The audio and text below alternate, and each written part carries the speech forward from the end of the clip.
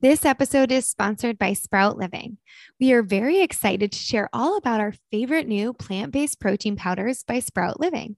Sprout Living is delicious, and we really appreciate the nourishing quality ingredients.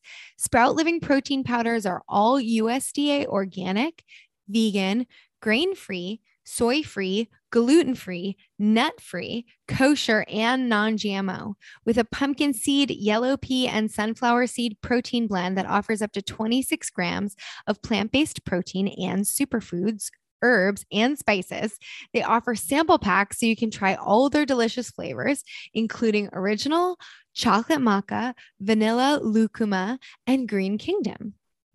What makes Sprout Living different from most plant-based powders is that they avoid the unnecessary additives that many others on the market use. That means they don't use any gums, thickeners, or natural flavoring, which isn't really natural at all. Instead, they only use real whole superfoods and adaptogens, which is cool because it makes the blends multifunctional. I love to use the chocolate maca blend with cashew butter, chia seeds, flax milk, frozen blueberries, and spinach to make a decadent smoothie that tastes just like a chocolate shake. If you want to try Sprout Living, you can save 20% off your order by using code CWPodcast. Visit www.sproutliving.com and use code CWPodcast, one word, to save 20% off. They also offer free shipping and a 100% money back guarantee. Give them a try and let us know if you love it as much as we do. You can also find direct links in the show notes.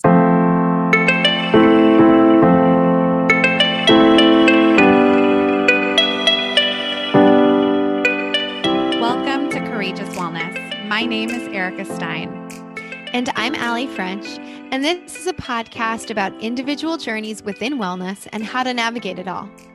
After Allie experienced a cancer diagnosis in her 20s, and Erica went through a sustained 50-pound weight loss and self-love journey, we created a platform to interview real people from all walks of life that have combined all types of practices.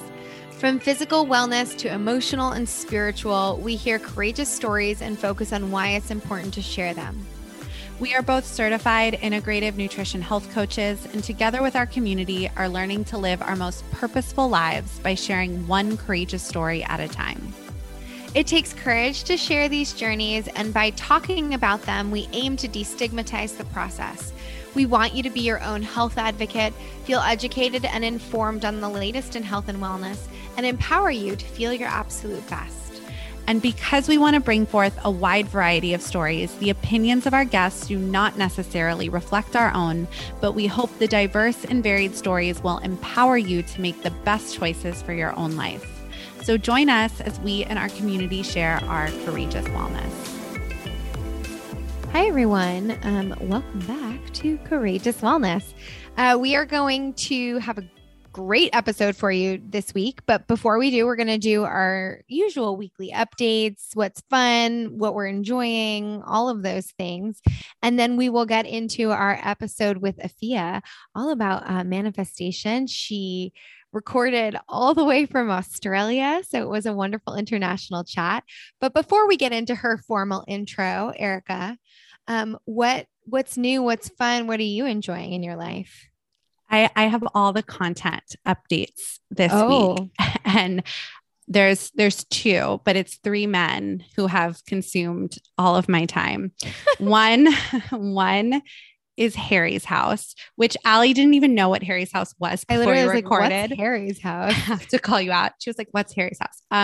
Harry Styles' new album. I love it so much. I've been listening to it on a loop in my car, on Spotify, when I'm working. I love it so much. I love it so much. I loved Fine Line too, but I really am enjoying Harry's house. It's like dreamy, I think 70s inspired summer pop. Like, it's a great album for the summer and the sunshine, but I think it's a great album in general. Really enjoying Harry's house. That's the first man in my life right now, outside of my husband, who's consuming all my time. The second two are Nate Berkus and Jeremiah Brant. Yes. I am in love with both of them. Wait, are you just discovering them? Yeah, I'm just discovering I've like them. known them for like, I feel like a decade now. Okay. So I have Discovery Plus and I Yes. watch like all of those like home, like it's my wind down. I do like to watch TV before bed, but I need to watch like calm, easy TV. And so my husband and I watch the Nate and Jeremiah home shows before we go to bed. And they are, first of all, they're the most beautiful couple in the entire world. They're the most well-dressed, beautiful people I've ever seen in my entire life. They are literally my life goals. And they have the most beautiful family. Their daughter is so precocious. Their son is named after his late partner. Like they are literally just goals in every sense of the world. I am fully obsessed with them. I am obsessed with them. There's nothing else I can say. So that's all I've been watching is like Nate and Jeremiah and listening to Harry's House. That's really my update. Funny. That's all I'm doing. That's your update. That's your wellness update. I love it. And I feel very well incorporating that into my life. Well, this makes me feel old in two ways. One, because like the first time I like was introduced to Nate Berkus was like over probably 20 years ago on Oprah. Yeah, I was familiar. Like I knew who Nate Berkus was. Yeah. I knew about the tsunami. Like I knew who he was. But you haven't known about their show. I haven't known about their show. I don't know if I would have recognized him like on the street. Like, you know, I knew the name, I knew the person, I knew the story. I did not know the love. And they are just the most sincere.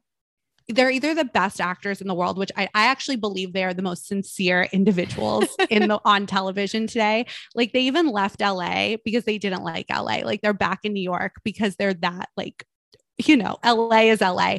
They are just the real deal. Jeremiah cries on every episode because he's so touched that he's like impacting people's lives, like through their goals, interior design, through their home design. And I just, if you guys need some feel good content in this crazy world we live in, go watch Nate and Jeremiah.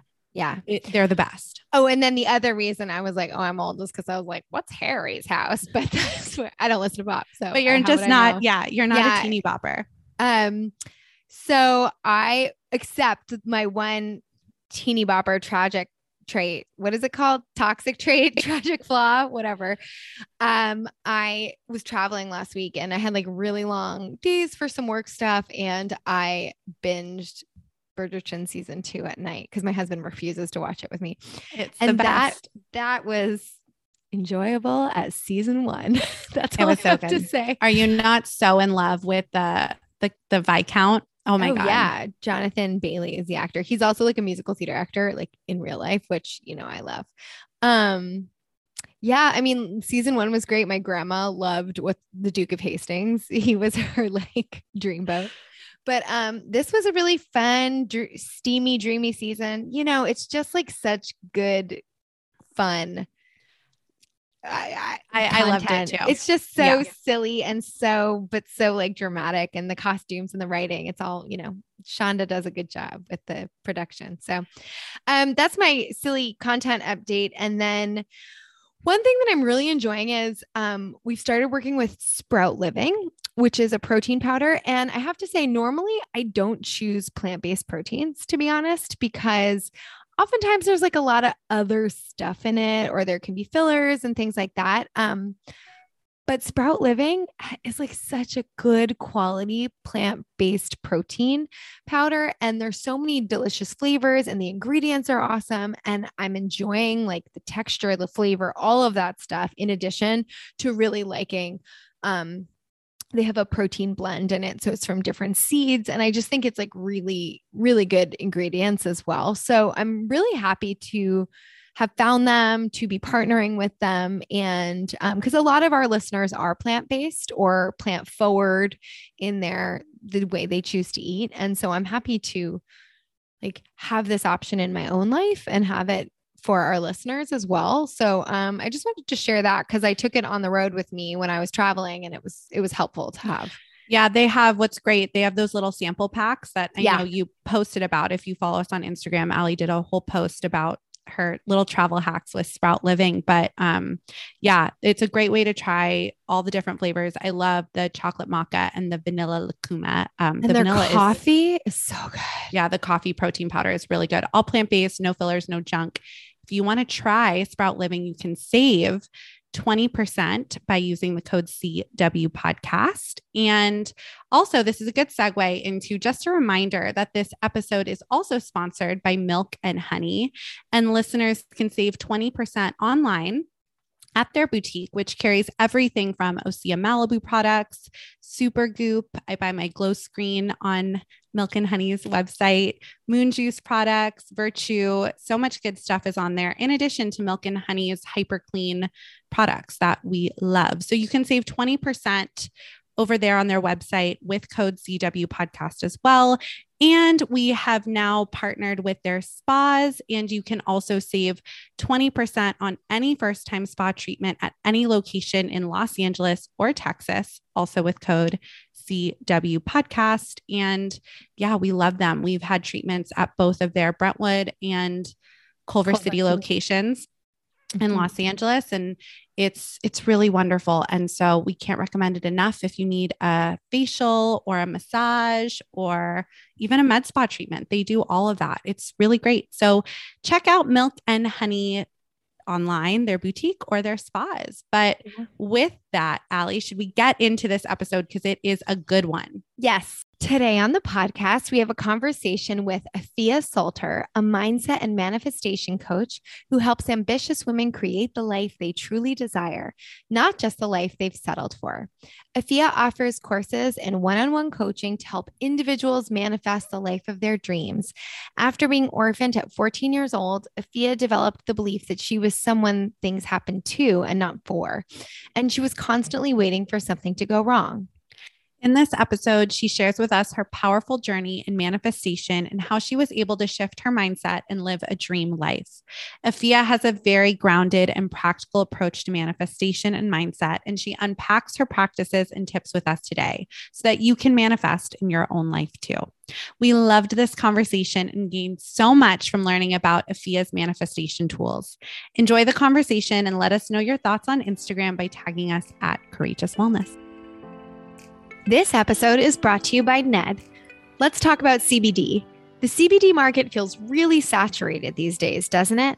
It seems like you can get it at any coffee shop or grocery store, and many CBD brands actually source their hemp from industrial hemp farms in China. The brand that we love, and more importantly, the brand that we trust, is Ned. Ned produces some of the highest quality CBD available in the world, and Erica and I only partner with brands that we ourselves use. Ned shares third-party lab reports, who farms their products, and their extraction process all right there on their website. Ned is also USDA certified organic, with all products extracted from USDA certified organic hemp plants grown by an independent farmer named Jonathan in Paonia, Colorado. How is that for knowing exactly where your CBD comes from?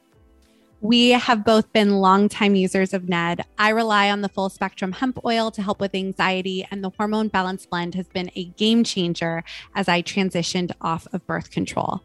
And today we want to talk about Ned's new product, which has been in development for over a year, the De-Stress Blend. I've gone through 2 bottles since it's come out, and I could not be more obsessed with the benefits and the effects. This 1-to-1 formula of CBD and CBG is made from the world's purest full spectrum hemp, and check out these ingredients. CBG is known as the mother of all cannabinoids because of how effective it is at combating anxiety and stress by inhibiting the reuptake of GABA, the neurotransmitter responsible for stress regulation. Ashwagandha is an amazing Ayurvedic adaptogen that enhances your body's resilience to stress. And the delicious taste of this blend is thanks to the botanical infusion of cardamom and cinnamon. Cinnamon is a powerful prebiotic that supports your gut health, a key player in your mental health. And cardamom combats stress by helping reduce your blood pressure and cortisol levels. Also, Ned's quality speaks for itself. The products have over 1,500 5-star reviews, and they work with incredible partners within the medical field like Dr. Carolyn Leaf, Dr. Christian Gonzalez, and Dr. Will Cole, who has been a 2-time guest on this podcast. If you'd like to give Ned a try, Courageous Wellness listeners get 15% off Ned products with the code CW Podcast. Visit helloned.com/CW Podcast to get access. That's HELLONED.com/CW Podcast to get 15% off. Thank you, Ned, for sponsoring the show and offering our listeners a natural remedy for some of life's most common health issues. You can also find a link in our show notes. So, Afia, thank you so much for joining us. We're really looking forward to having this conversation with you. I know Erica's been diving into your work and was pretty inspired by it. So, wanted to have you on, and I'm so happy we're getting to meet you all the way from across the world.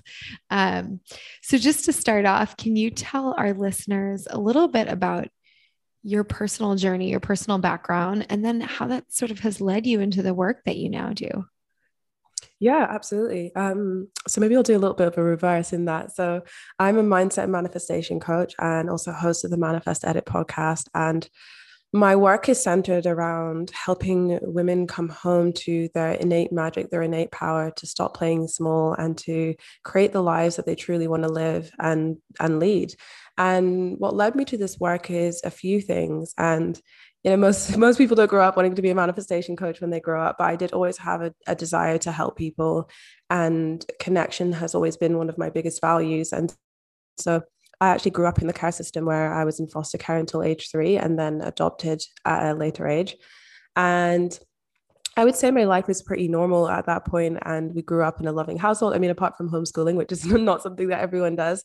But we had a pretty normal childhood, my sister and I. But unfortunately, when I was 10, my mom got ill with breast cancer, which over the course of the next few years saw her rapidly deteriorating. And unfortunately, she passed away when I was 14. And as my mom had adopted us as a single parent, that meant that my sister, my brother, and I then became orphaned at that point in my life.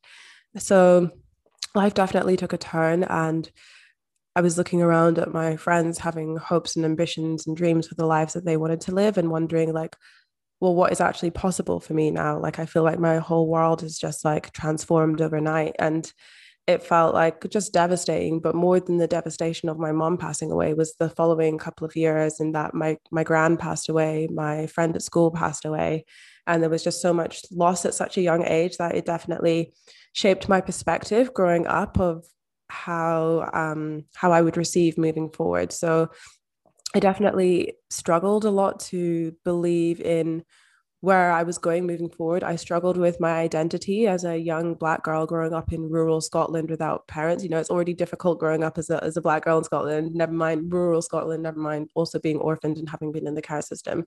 So I felt like very different, and like I was kind of the odd one out for a lot of my life. I struggled with anxiety. I struggled with depression. And despite worrying about what I was going to be able to go on and do in my later life, I did leave school with great grades. I got into my dream university. I studied at uni, my dream degree. I got a scholarship to study my master's. And it felt like outwardly and on paper, I was like achieving all of these incredible things. I was such an outwardly overachiever. I was very extroverted. I mean, I still am very extroverted. But on the outside, it looked like everything was fine. But on the inside, I was still dealing with all this internal turmoil because I hadn't allowed myself to access my grief, because I felt if I went there, I wasn't sure I was going to be able to come out of it, and I wasn't going to be able to move forward in school and do all the things that I felt like I needed to do in order to get ahead in life. And so it was something that I definitely struggled with in silence for a lot of my teenage years and early 20s. And it did all come to a head at the beginning of 2016, where I just felt like I had placed too much pressure on myself, and I just felt like the weight of life was just too overwhelming.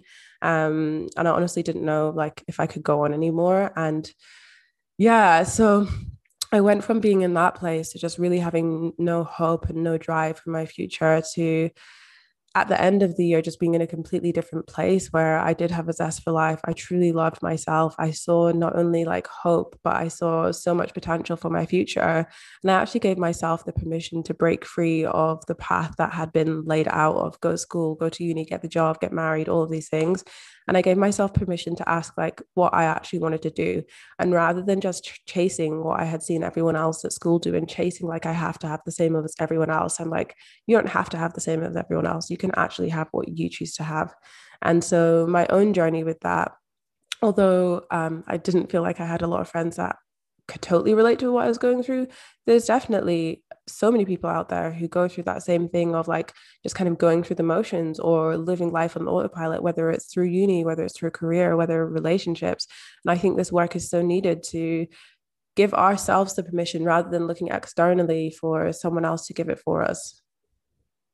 Yeah, gosh, thank you so much for sharing. Your story is really incredible and beautiful. And I want to get into, right, how you were able to make that shift, right? Like how you were able to make that shift, which ultimately changed your life and led you to the work you do now and helping so many people.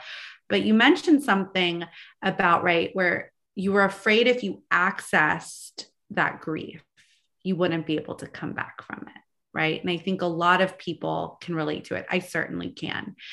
And I'm just curious to start there. Did you end up accessing your grief? And was that an important part of getting to the other side? I think as an adult, well, I mean, I was an adult back then, but I see myself, I'm 28 now, I see myself as an official adult.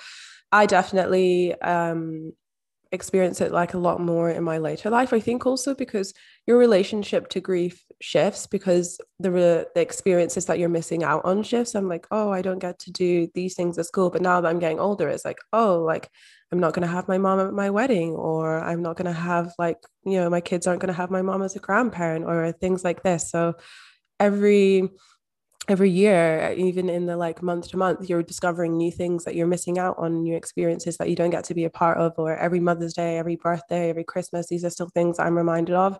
And before I kind of didn't let myself go there, but now I'm openly an avid Christmas hater. And yeah, it is a challenge for me. And I think grief never truly goes away, but you learn how to navigate the waves. And sometimes it's going to be more choppy, and then sometimes it's more smooth sailing, and it's never linear. So you can feel like you're doing fine, and then something really unexpected, or like, oh, I'm watching a movie and I'm seeing something and I'm like, oh, like you do that with your parents? Like I had no idea. Like I remember I had someone that I was working with, and we were on this job together, and she was talking about sharing like her uni results with parents and stuff.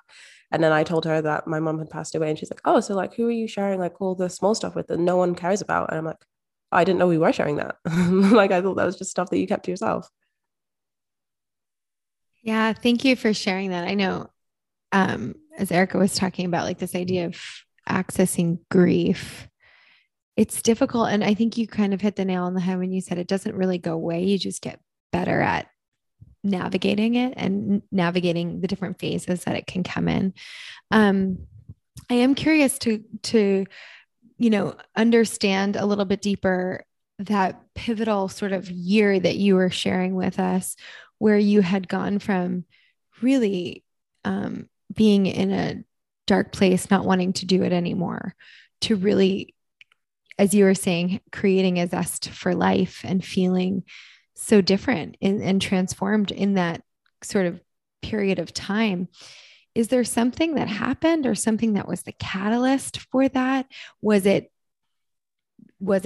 going to a very dark place that was the catalyst for that? Like, how did that transformation happen? So for a really long time, I had actually been trying to get into therapy.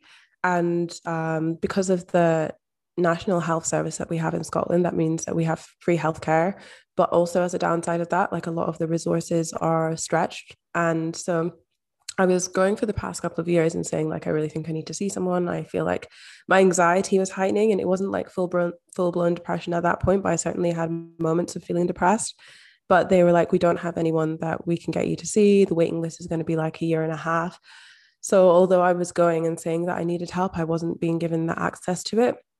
And when I got to that really dark place at the beginning of 2016, one of my friends, I was sharing with how I was feeling and how I was doing, and he was seeing me like progressively getting worse and getting quite dark. And he actually came with me to the doctors one day, and same conversation. I'm like, I really feel like I need to see someone. I'm really struggling, and they were like, yeah, we can't get anyone in. And then he basically spoke on my behalf and was like, she really desperately needs to see someone like yesterday, so you need to sort this out. And then a couple of weeks later, I actually got a letter and I had therapy within the next month, which was really huge for me. And unfortunately, therapy actually didn't work out for me because I didn't have a good relationship with my therapist. I felt like she didn't respect me or hold space for my experiences. But going to therapy did cause me to see some things differently and to also like question the validity of the extreme thoughts that I was having. Like, what's the word, when you like always expecting like the worst case scenario. I had a lot of that, um like doomsday thinking. I had a lot of that, and it caused me to question the thinking. And in questioning the thinking led me down more of a personal development route, led me into spirituality, led me into conscious manifestation and choosing what I wanted my journey to look like. And in doing that, I realized things like doing my master's wasn't making me happy, or certain boundaries that I wanted to set for how I wanted to be treated by other people in my life. And although therapy didn't really work out in the sense that I thought it would, it definitely led me to where I needed to go.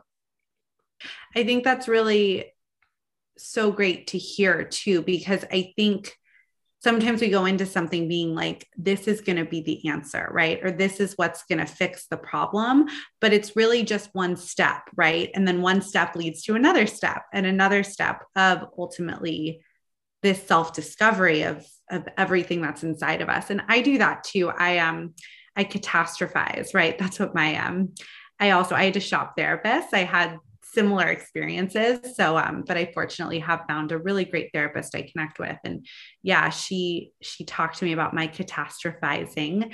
And she told me, she was like, when you go to the worst case scenario, you have to tell yourself, like, you have to change the conversation, right? Because the best case scenario is just as likely as the worst case scenario. But again, it's these patterns that are created through the situations we've gone through that, right? Like our subconscious, our comfort, it's a protection part, right? That wants to protect you, even though that doesn't serve us. So how did the manifestation work then come in, right? Like, when did it start to open the door to discovering this world of self-power and manifestation?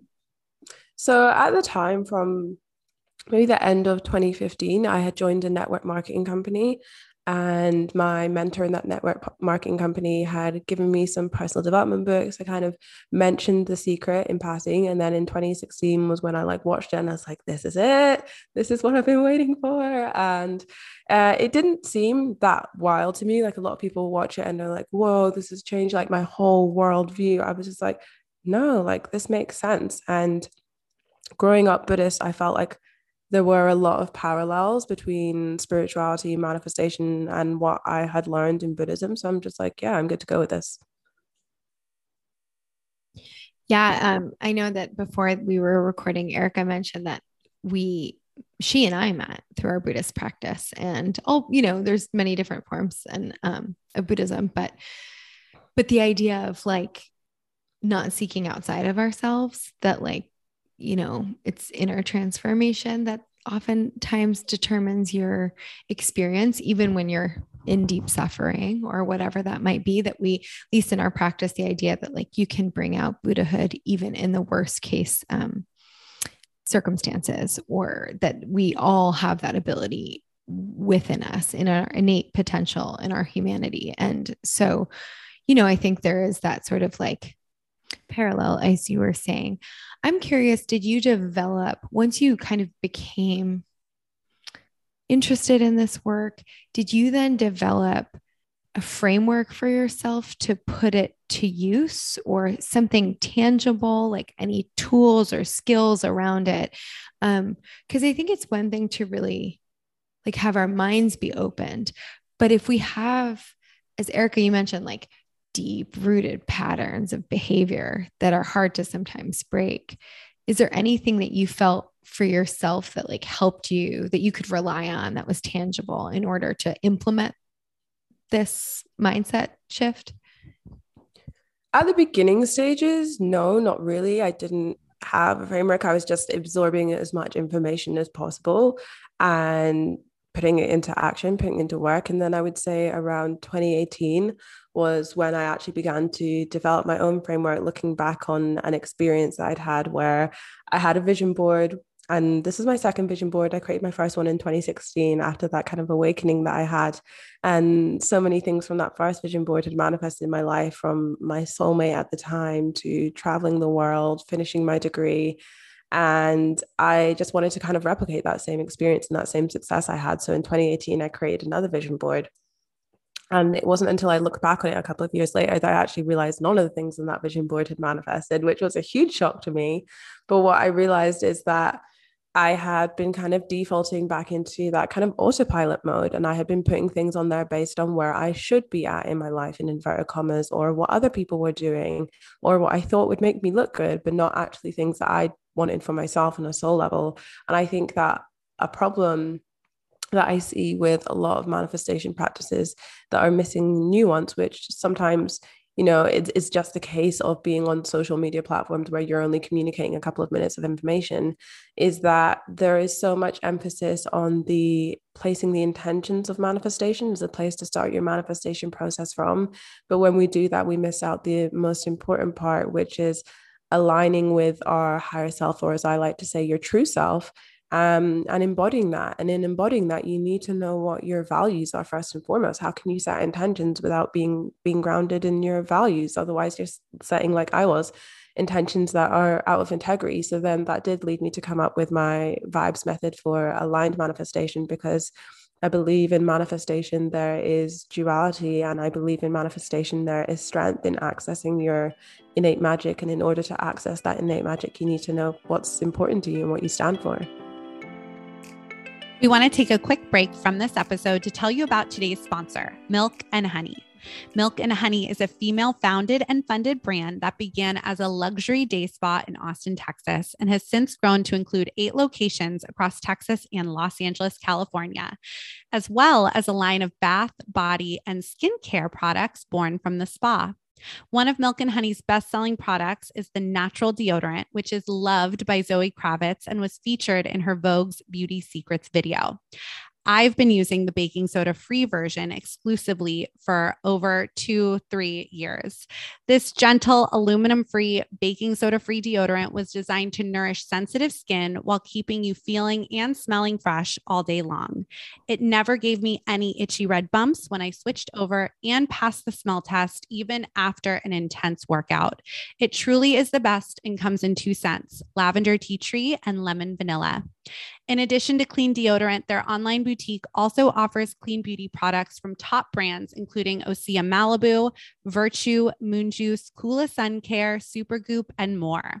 Some favorite products of mine, other than the deodorant, include Milk and Honey's Gel Cleanser, Supergoop Glow Screen and SPF 40, which I now buy on their site, and Osea's Body Oil and Vagus Nerve Oil, which activates the body's relaxation response and helps regulate stress. Their spas are also lovely, and we are both big fans of their spa treatments. And we now offer discounts at both the online boutique and spa locations on all spa and med spa treatments. We are also thrilled to partner with Milk and Honey to offer a Courageous Wellness spa package called the Courageous Wellness Retreat at a discounted rate.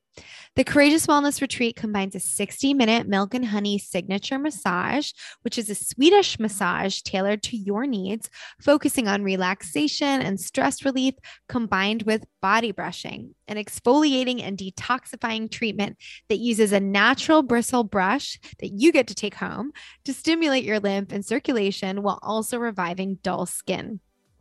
Courageous Wellness listeners can enjoy 20% off your next order at milkandhoney.com and 20% off your first spa service at any Milk and Honey location with code CW podcast.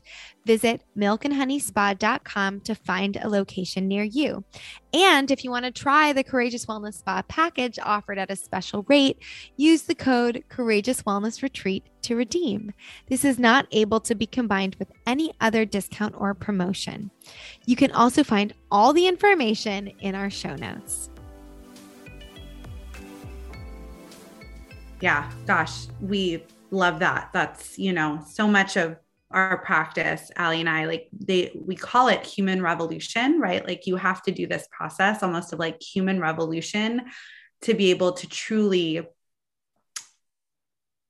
live from your higher self, right? And grow from that place. But it is like, I'm so interested too. And I want to learn all about your method because I think it is, right? Like after the world of learning, right, where you're like soaking and absorbing, I do think it does take some sort of practice or tangible tool or daily commitment, something, because at least for myself, like I've absorbed a lot. Like I also grew up in a Buddhist household. I've had this work my whole life, but it's still so hard to do it by myself alone or just like positive think, I'm air quoting right now, my way out of my pattern. So can you share a little bit about the method you created? And yeah, let's start there. Let's start with your manifestation method, your practice.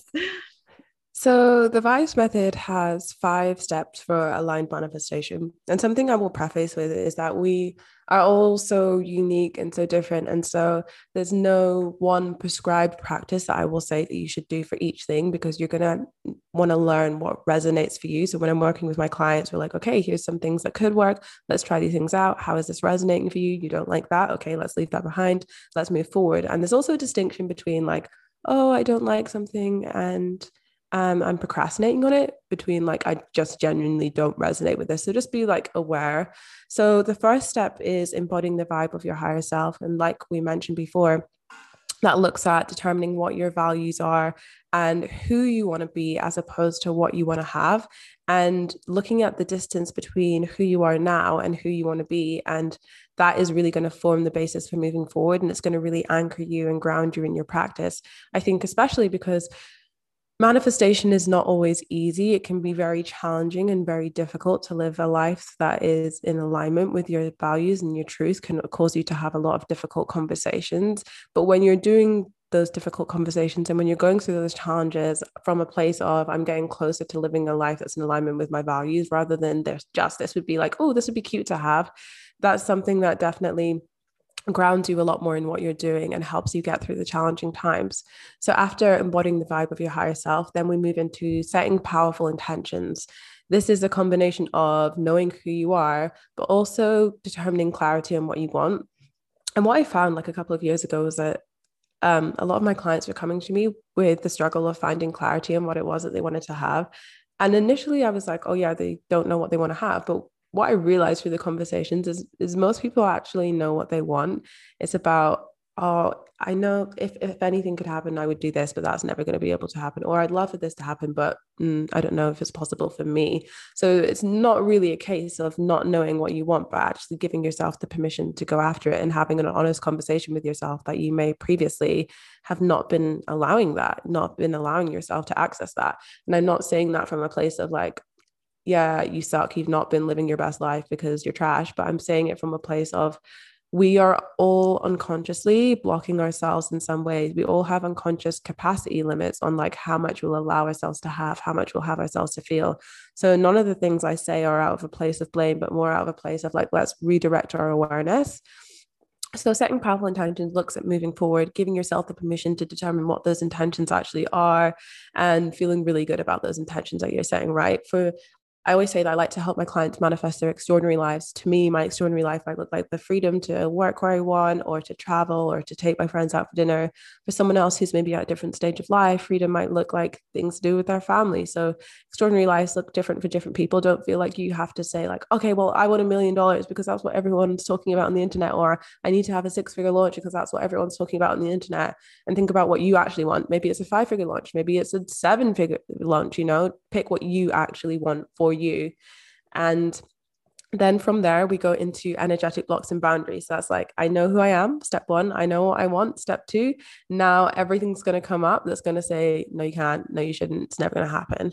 And I want you to know this is a completely normal part of the process. I'm a manifestation coach. I still absolutely have my own limiting beliefs and subconscious programming that I am working through on a consistent basis. And at Energetic Blocks and Boundaries, we are exploring things like limiting beliefs. We're talking about your lived experiences, value systems, subconscious programming, trauma, everything goes under this umbrella. And we're essentially looking at your existing subconscious programming and why that's limiting you from moving forward. This is where we'll do things like shadow work to understand and to move through those things. And it's not necessarily so much about focusing on like, why are things this way, but like, what are we going to do about them moving forward? Because we can get stuck in the trap of like ruminating on like, why, oh, why? And it's not actually moving you forward. It's just making you feel worse. So energetic blocks and boundaries, part of that is the subconscious programming.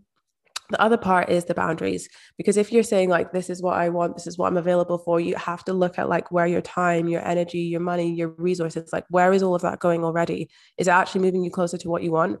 If it's not, you're giving away your precious time and energy that could be serving you to, you need to redirect that to the things that you actually do want. So I think boundaries is something that I don't really hear talked about a lot in the manifestation space. And I think setting those boundaries maybe doesn't sound like that sexy to talk about, but I think it's like deeply, deeply important, because the more comfortable we can get with setting these boundaries, not only with other people, but also with ourselves, the more we're actually inviting in what we want to have to us. Like the law of attraction, people will be like, attract what you want, attract what you want. Okay, but also repel what you don't want. Like, how are you repelling the things that don't serve you? And so from here, then we go into balancing your feminine and masculine energy. And whether you are male, female, or non-binary, these are all energies that we have within us. And it's about the way that you act. Like, what is it that you're acting on? Are you acting on strategy? You're acting on intuition? Is it a combination of the two? And balancing these energies isn't like, I need to be 50 in my masculine, I need to be 50 in my feminine. It's just understanding how you work well, and aligning the actions that you take with that. So when I started my first business, which was a digital marketing business, like the whole thing from start to finish was like so much in my masculine, and even down to picking to do a digital marketing business, which was what I was qualified in and was my zone of excellence, but not my zone of genius. And at that time I was like, ooh, like maybe like spiritual coaching. But my coach at that time was also very masculine strategy focused and was like, no, let's not look at the spirituality thing, and let's just go with the what you're good at, like strategy, digital marketing. I'm like, okay, cool. Like, let's go with this. And the way that I ran my business was very much in my masculine energy, like hustle, complete burnout. And I would just never do things that way again. It just didn't resonate with me. Whereas I know for some people, like one of my friends will work till like 9 p.m. in the evening, and that works well for her. That could never be me. So for me, my days look like 4 or 5 hour days, and that's me peak energy for the day. If I go any more than that, I know the work that I'm putting out is just not really going to be at the standard that I want it to be. So understanding how you work best, and also like allowing that. I remember that I used to feel a lot of shame around having like shorter working days, or like, oh, am I doing enough? Am I putting in enough energy? People are talking about like busting their ass and working 10-hour days. Am I just like lazy? But it's just not how my brain works. It's also not how my body works, because I have a chronic illness. I have endometriosis. So my energy levels throughout the day are varied. And sometimes I'm not going to be able to work at all. So it's just really honoring your own process, and taking that time to build your level of self-awareness, and also taking responsibility for what you want to create. And then the final step that brings everything together is surrender. And that's about building a deep sense of faith and trust in both the universe and also your ability to make stuff happen. Thank you so much for sharing that. I think, you explaining it in that way shows how grounded this is, because I think I don't know. Sometimes Eric and I were talking about this, at least here in the States or even in like LA. The word manifestation in the last couple of years has gotten like, people are questioning certain parts of it in the sense, and I think it's probably healthy because it's like, oh, are you manifesting it or is it your privilege? Right. Or is it like, we're talking about the difference between what it actually is, but the way you describe it, it really is like getting honest with yourself versus this sort of like what people feel like they should be doing, but getting honest with yourself, getting honest with your own sense of what feels in alignment and integrity with what you want as far as what kind of life you want to create. And then like the way you said that can look different for everybody, but that you give that there's action involved in, it's not just like positive thinking your way into, the life that you think you should lead. Because as you were saying, like that doesn't really work in that way. But when you're in an alignment and can put into these practices and like maybe, like there's this concept in our Buddhism where it's like, you really have to like look at yourself in the mirror from a metaphorical standpoint, like even the stuff you don't want to look at, because until you can really be honest with yourself, you can't necessarily transform that. And it's not about bad, good judgment, having judgment around it or anything like that, but just like, yeah, showing up honestly. And I think sometimes we're not taught to, it's like, how can you show up honestly, even in your world, if you can't show up honestly to yourself? You describing this methodology feels like a very grounded, practical approach to like using this kind of,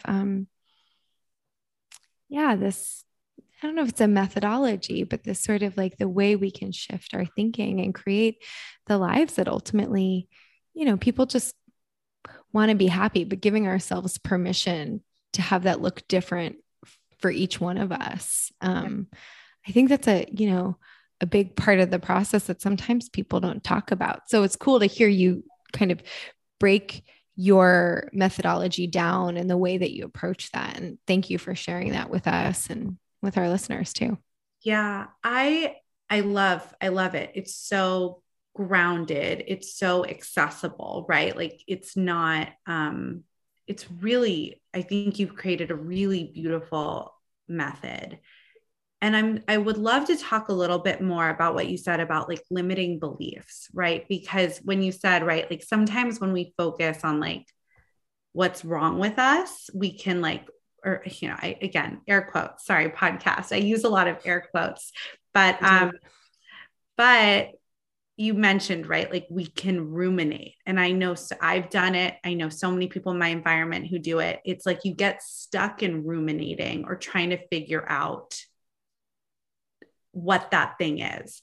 So how can we, right? Like you said, it happens to all of us. Allie and I have been there. I know you've been there. We've been doing this work for so long. It always comes up.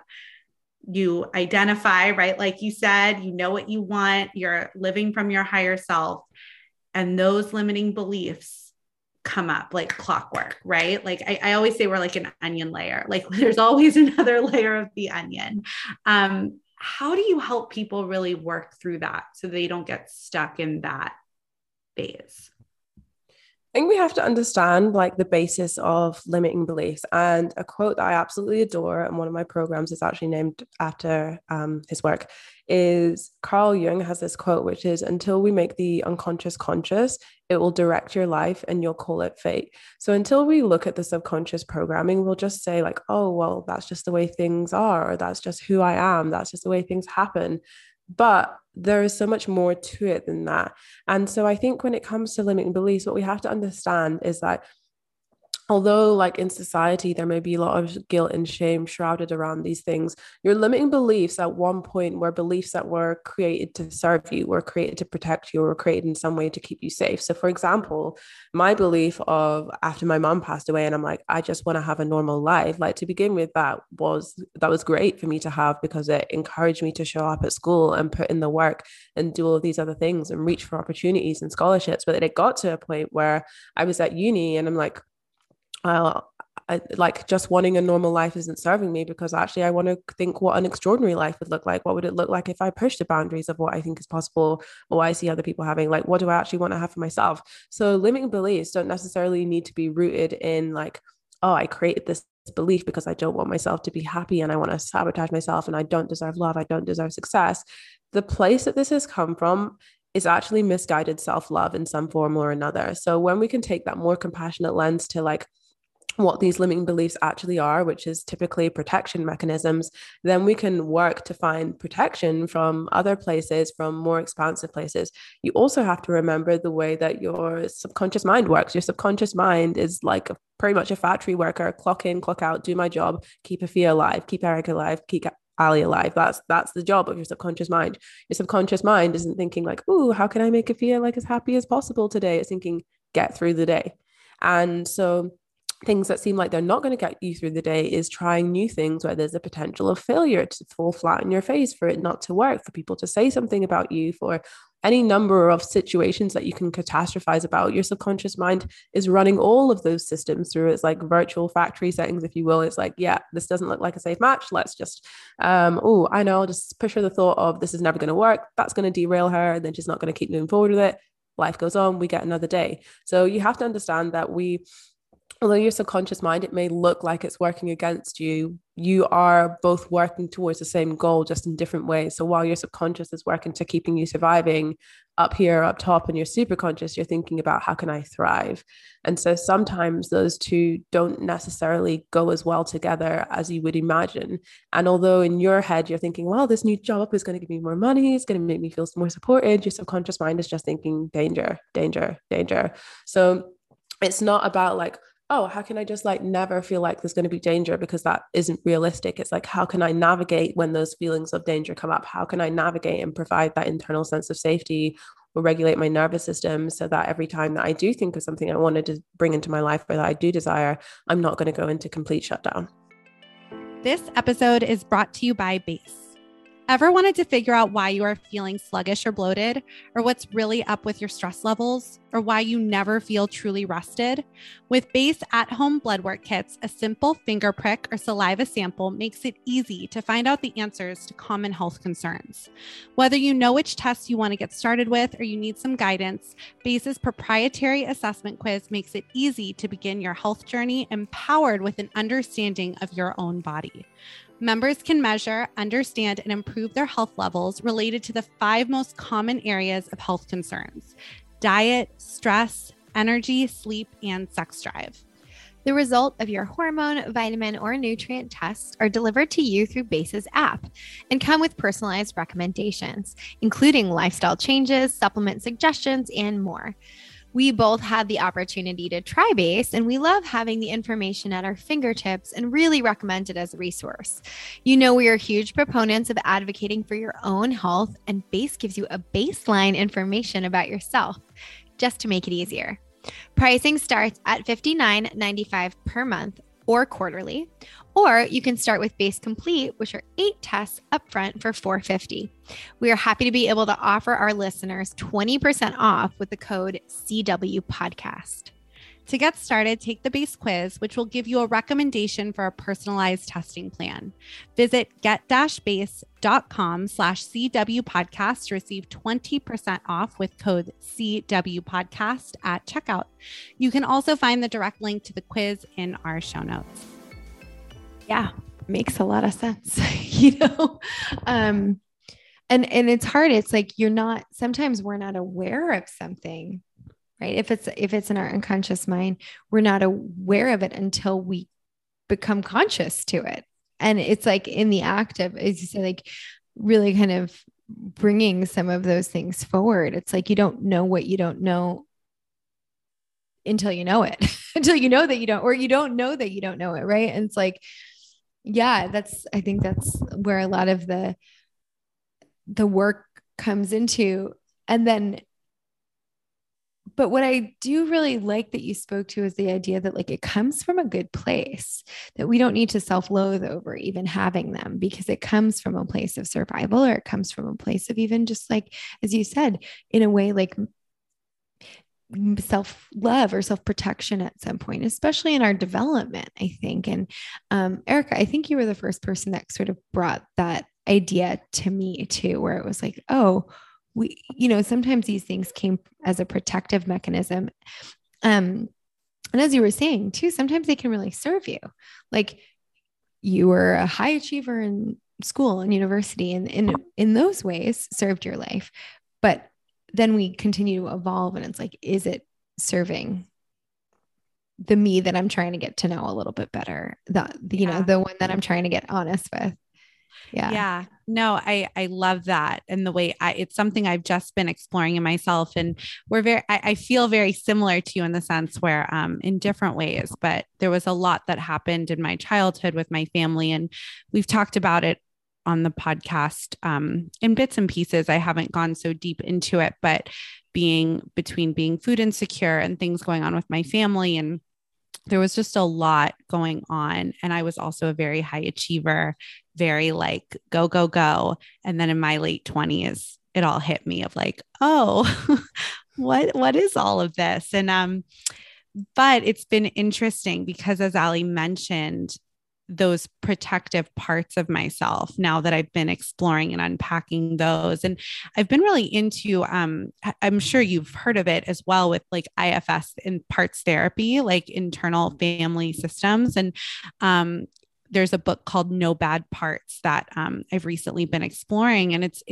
it really talks about like talking to those parts of yourself, right? Instead of like being like, oh, that's so bad, or I'm so bad. It's like exactly like your method of, no, like this is a protective part that like wants to keep you safe. And so I feel myself now, I've been in the shower talking to different parts of myself and all of this, but realizing sometimes I'm acting and behaving like it's not 33-year-old Erica, it's 12-year-old Erica, or 15-year-old Erica, or 8-year-old Erica.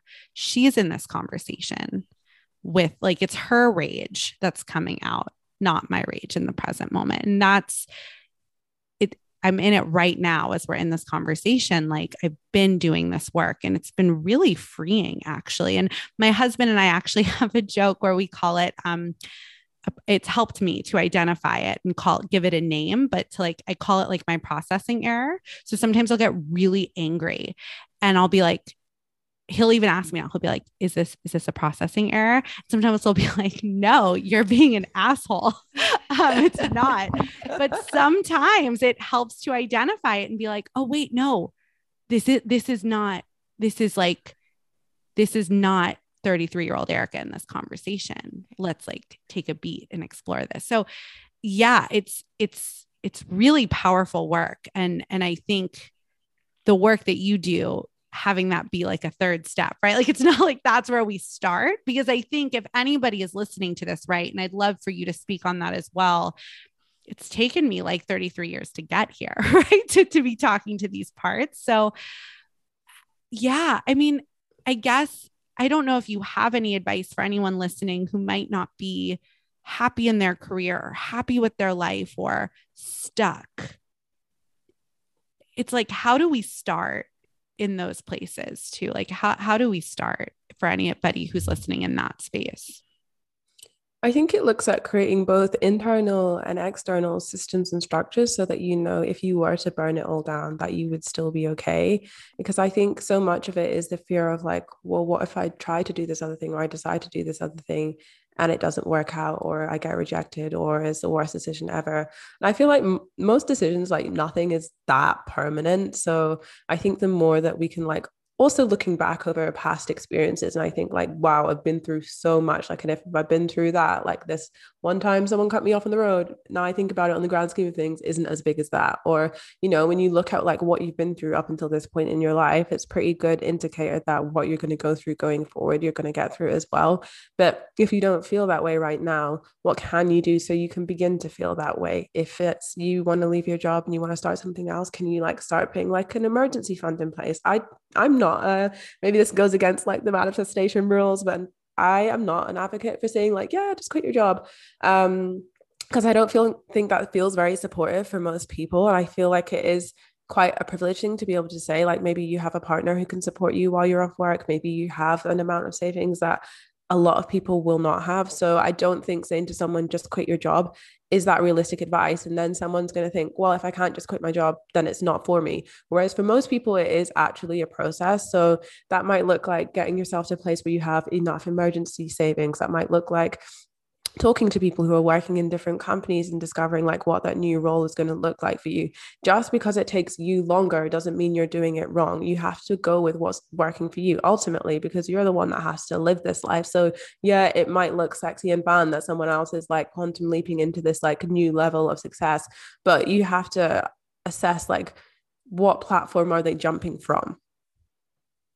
Yes, I think I'm really glad you just said that, because I think that's the missing part of like around a lot of this language that can be like buzzy, manifesting, blah, blah, blah, like these kinds of trends that you see. And it's like, we're not all, we have so many deep systems of oppression, right? Like in the US, all over the world, really, but we certainly do in our country. And I think more and more, there's been a reckoning with that more and more and more, as hopefully there should be and needs to be. And to actually spark some change. And there can be a lot of growing pains in that process, but to just say like, oh, well, you can like quantum leap your way, it's going to happen immediately. Like we don't necessarily it's not like everybody's, born onto an even playing field or having the same kind of resources at any moment or at their disposal.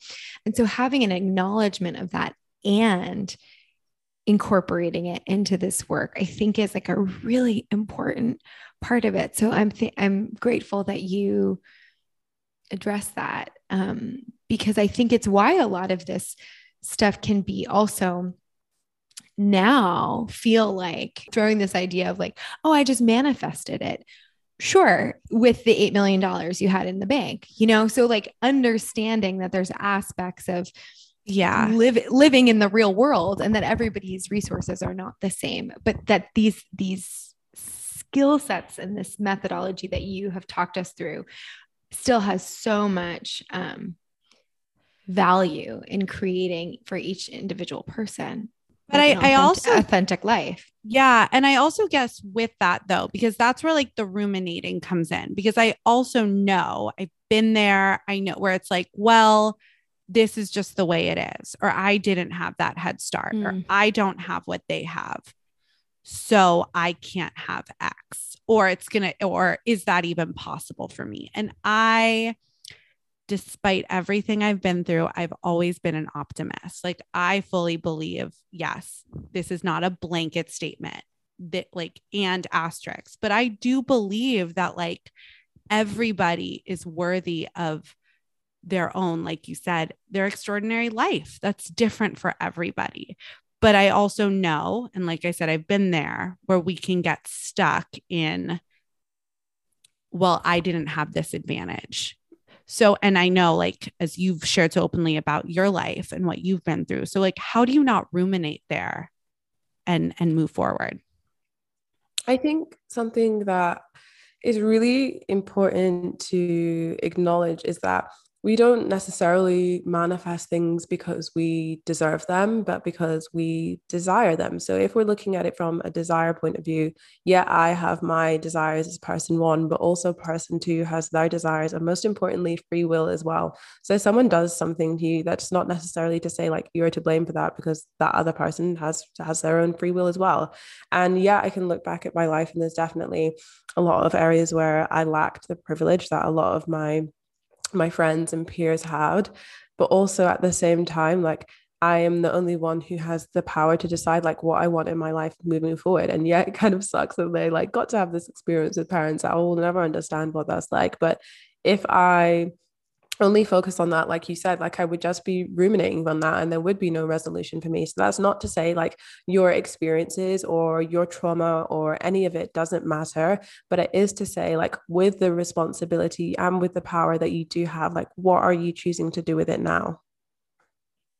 Yeah. And that's an empowering viewpoint too, where it's like at the end of the day, I had someone tell me, after I had been like really hurt, really terribly hurt in a situation, saying like, I said, but what, what if you've been wronged? It was a woman, an older woman in our Buddhist community who's very wise. I asked her, I was like, what do you do if someone has caused you trauma or you've, been wronged in any capacity, whether it's emotionally or more extreme, right? It's not your fault.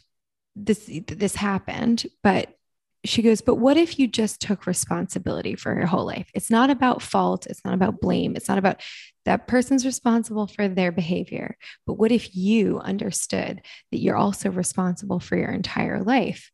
How empowering is that idea? And it really shifted a lot for me in that. And I wound up really being able to like go into some deep forgiveness that I had never accessed before. And it was life changing and relationship changing, and so many things transformed because in that moment, I took responsibility for the fact how I wanted to respond, how I wanted to feel. And it was actually the path to like some of the greatest happiness I'd ever had. But it doesn't mean that it's like there's a difference between taking responsibility and taking responsibility for your life and taking responsibility for someone else's actions. And I think there's like delineating those things. It can be very empowering to say, I still have the ability to take responsibility for how I'm going to show up in this world, regardless of how sometimes other people show up and even how that affects you.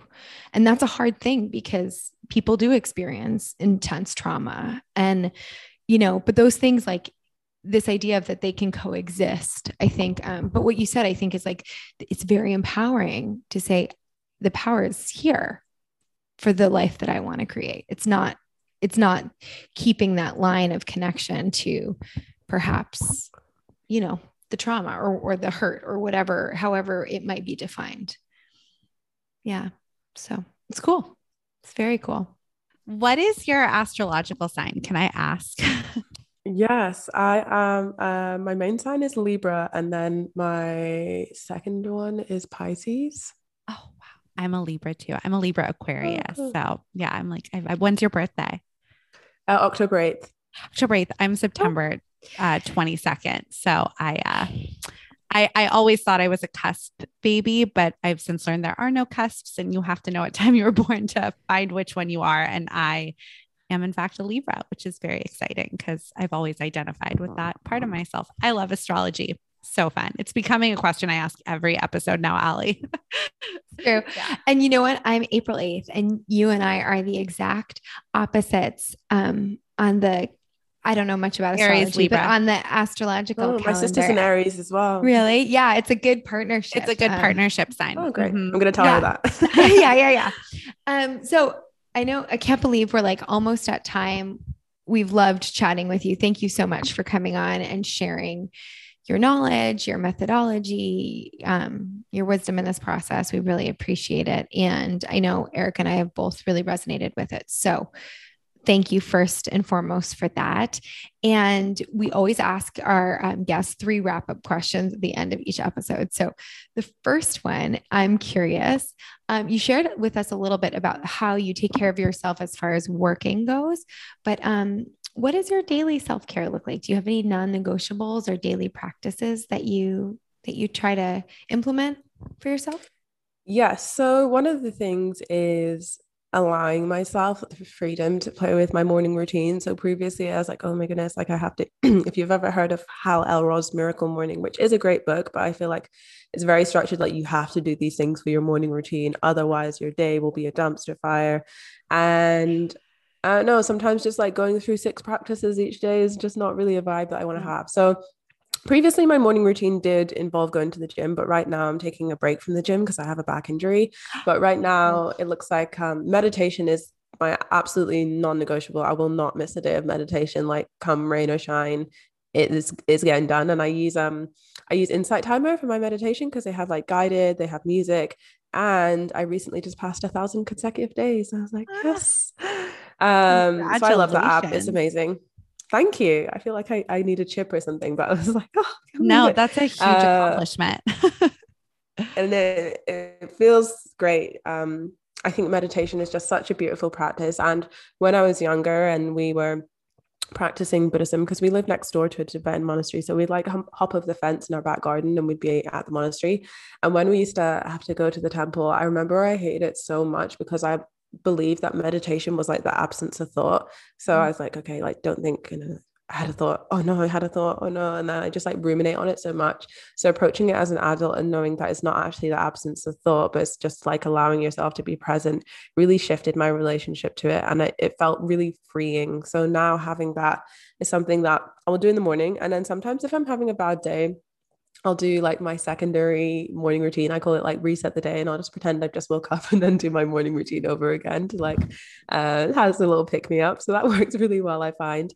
Some days I'll do journaling, like every other second day I'll do. I was doing it initially every day, and then I found I was like forcing myself to do it. And like when you're forcing yourself to do something, it kind of defeats the whole purpose of the practice. I have affirmations that I program in throughout the day to pop up, and one specifically at midday, which is like remember to breathe, which is just about taking some like intentional belly breaths in the middle of the day because I'm normally a few hours into work, and just to like really ground myself. And then my nighttime routine.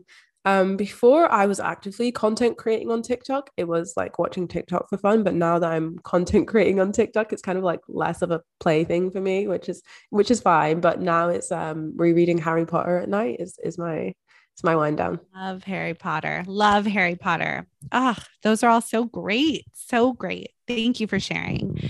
The next question we always ask is, what does being courageous mean to you?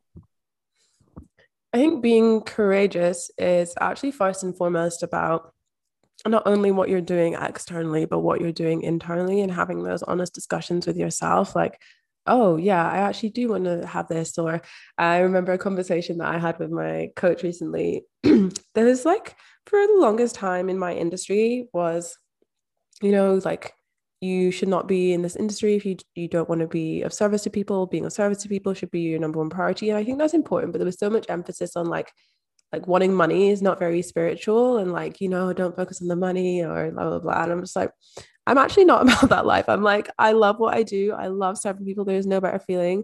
I also like being rich. I also like having money. And I don't feel like these two need to be like opposing each other. So actually saying that when there was like a lot of like, oh, like these spiritual people, they just like want to sell you something. I'm like, well, also it's like my business and I deserve to like charge money for like the work that I'm paying in. So yeah, when I initially started my business, I remember I had like a lot of resistance to things, whereas now I just truly say like what I feel because I'm sharing my truth. And if you argue with my truth, like that's fine. I'd rather you argue with my truth rather than argue with like lies that I've made up just to make myself palatable for everyone. So yeah, that works really well for me.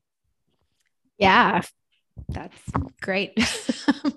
And then the final one is, you mentioned a few already, actually, but do you have any book recommendations that you'd want to share with our listeners? It can be literally on anything, just something that's really resonated for you.